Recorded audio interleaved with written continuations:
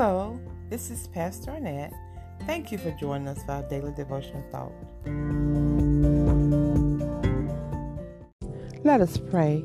Heavenly Father, you love everyone and you expect your children to walk in love.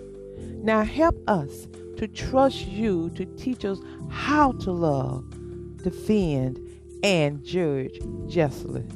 Father, illuminate our pathway with your divine light and give us the wisdom to stand up for righteousness. Let your will be done in and through us. In Jesus' name we pray. Amen. Our devotion scripture comes from 1 Corinthians chapter 13, verse 13. The word says, "And now abideth faith, hope, charity. These three, but the greatest of these is charity." And then Psalms 82, verses 2 and 3, the word says, "How long will ye judge unjustly and accept the persons of the wicked? Defend the poor and fatherless. Do justice to the afflicted and needed." Our devotional thought is entitled, "Love is not passive." Because of another senseless death of yet another unarmed black man, George Floyd, in the custody of the Minneapolis Police Department, people all across the country are enraged, and rightly so. It doesn't matter where we live or what part of the country we live in. If we are black, even though we might seek to live a holy, righteous life, but living in America, we must live with constant anxiety and the fear of being targeted. Most black Americans are asking the question, will I be next? This has to stop. But what are we to do as Christians? Well, let's turn to Jesus for an answer. As Christians, we love joy. We promote peace. We embrace hope. And I'm sure we've all heard the sermons on the three cornerstones of faith. That is faith, hope, and charity. But lament, anger, and mindfulness are the poor cousins to these cornerstones, which must also be examined by Christians. As Christians, we must stand in solidarity with those who are oppressed. How can we connect with the oppressed and walk alongside them in their grief? Lament is one way we can connect with the oppressed. As we study the Bible, we will discover that approximately 1/3 of the Bible is expressing lament in one form or another. Too often, we as Christians undervalue this response to a broken world. Our country is broken, and we, as a people of God, have a responsibility to stand with the oppressed, just as Jesus did when he walked this earth, ministering to the brokenhearted, the lame, the sick, the oppressed, and the unsaved.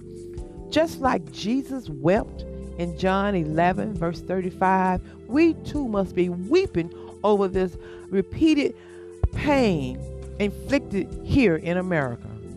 Not only this senseless killing and the crimes and violence, we see broken families, a broken nation, the hurt and the injustice and the pain inflicted far too often. As genuine born-again Christians, we can't help but find ourselves weeping just like Jesus. Sometimes the battle is not being won. Sometimes lies seem to be gaining insurmountable power and everyone giving in. Sometimes the oppressed is too much. Sometimes the hurt and brokenness are overwhelming. And God has given us a response, lament. Tears need to gently fall. Rage need to be released. And that leads me to anger. Yes, I admit that uncontrolled anger can cross over into sin, but Jesus became angry and did not sin.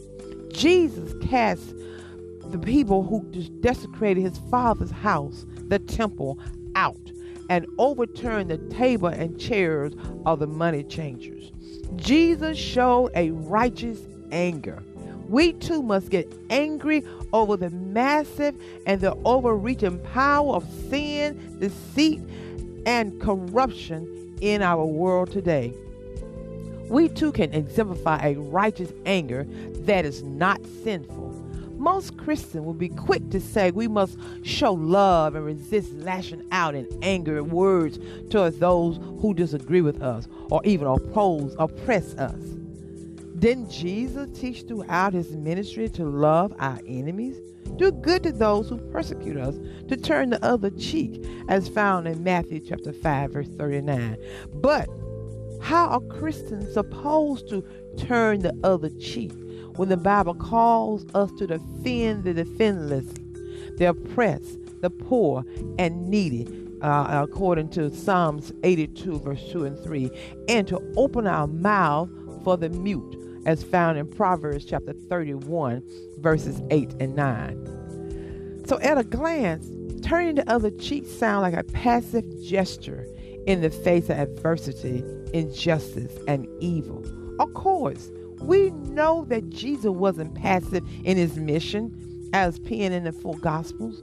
He called the Pharisees snakes in Matthew chapter 23, verses 1 through 33. And he overturned the tables in the temple and drove those merchants out with a whip in Matthew chapter 21, verses 12 through 17. Jesus wasn't afraid to unrobe his own disciples on their wrong mindset and action, especially Peter, as found in Matthew chapter 16, verse 23. And Jesus boldly spoke up for those at their lowest, as found in John chapter 8, verses 1 through 11, and also John chapter 12, verse 1 through 8. His whole ministry is based on embodying God's justice by bringing good news to the poor, proclaiming liberty to the captive, recovering sight to the blind, setting free oppressed, as found in Luke chapter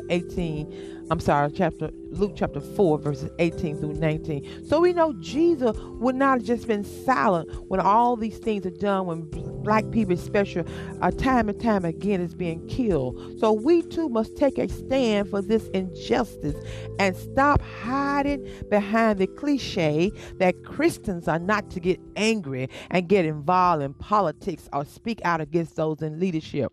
When Jesus says, if anyone slap you on the right cheek, let him slap you on the left cheek too. Jesus not teaching us to be passive, but Jesus teaching us to trust him to take revenge on those who have done wrong, and not for us to become bitter, but we are to stand up for righteousness and call sin sin. We are not to stand in silence. We are to defend the vulnerable, the weak, and the defenseless. We are to stand firmly in justice without retaliating in violence or harboring resentment. And that is a tremendous act of love, to defend, to stand, and boldly call sin sin without letting your anger cause us to move into sin. I said love is not passive. Pray for me, please. Heavenly Father, let your love, your spirit of righteousness, justice, and peace live in our hearts. Give us the strength and wisdom to defend the defenseless. And thank you for hearing and answering this prayer. In Jesus' name, amen. Amen. Praise God.